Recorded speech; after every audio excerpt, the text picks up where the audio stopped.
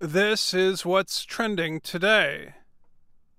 Many American universities have special traditions for students during graduation week, usually the last week in the month of May. Most of the traditions involve the students who are about to graduate. For example, one tradition at the United States Military Academy, known as West Point, involves giving money to the student who places last in the graduating class.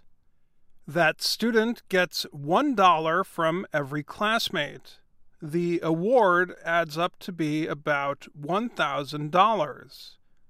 It is meant to honor the hard work of that student.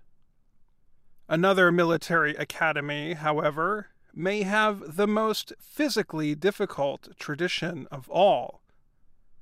And it is not for its graduates. Instead, it involves first-year students. The U.S. Naval Academy is in Annapolis, Maryland. Every year during graduation week, its first-year students must complete a difficult task in order to advance to the next year. They must find a way to climb up a tall monument. It is about 6.5 meters high.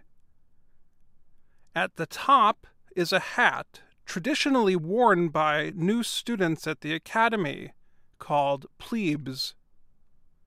The students must replace that hat with one worn by older academy students. To make things even more difficult, older students cover the monument in grease.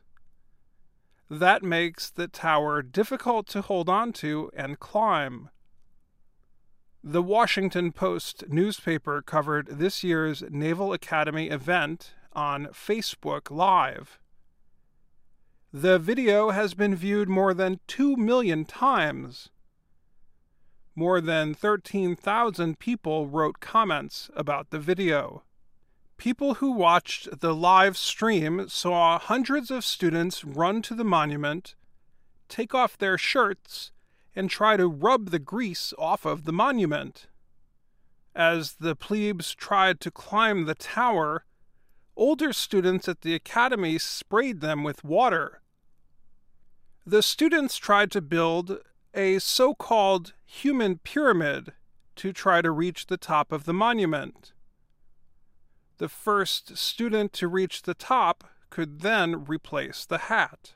The Naval Academy's legend is that the student who is the first to replace the hat will be the first from the class to reach the rank of admiral in the Navy.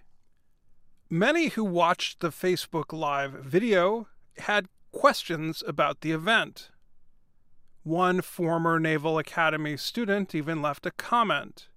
He described to viewers what it was like when he climbed the tower.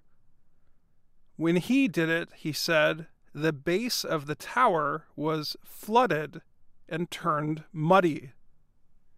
David Newell is from Canada. He wrote on Facebook that he had been watching the live video for over 2 hours.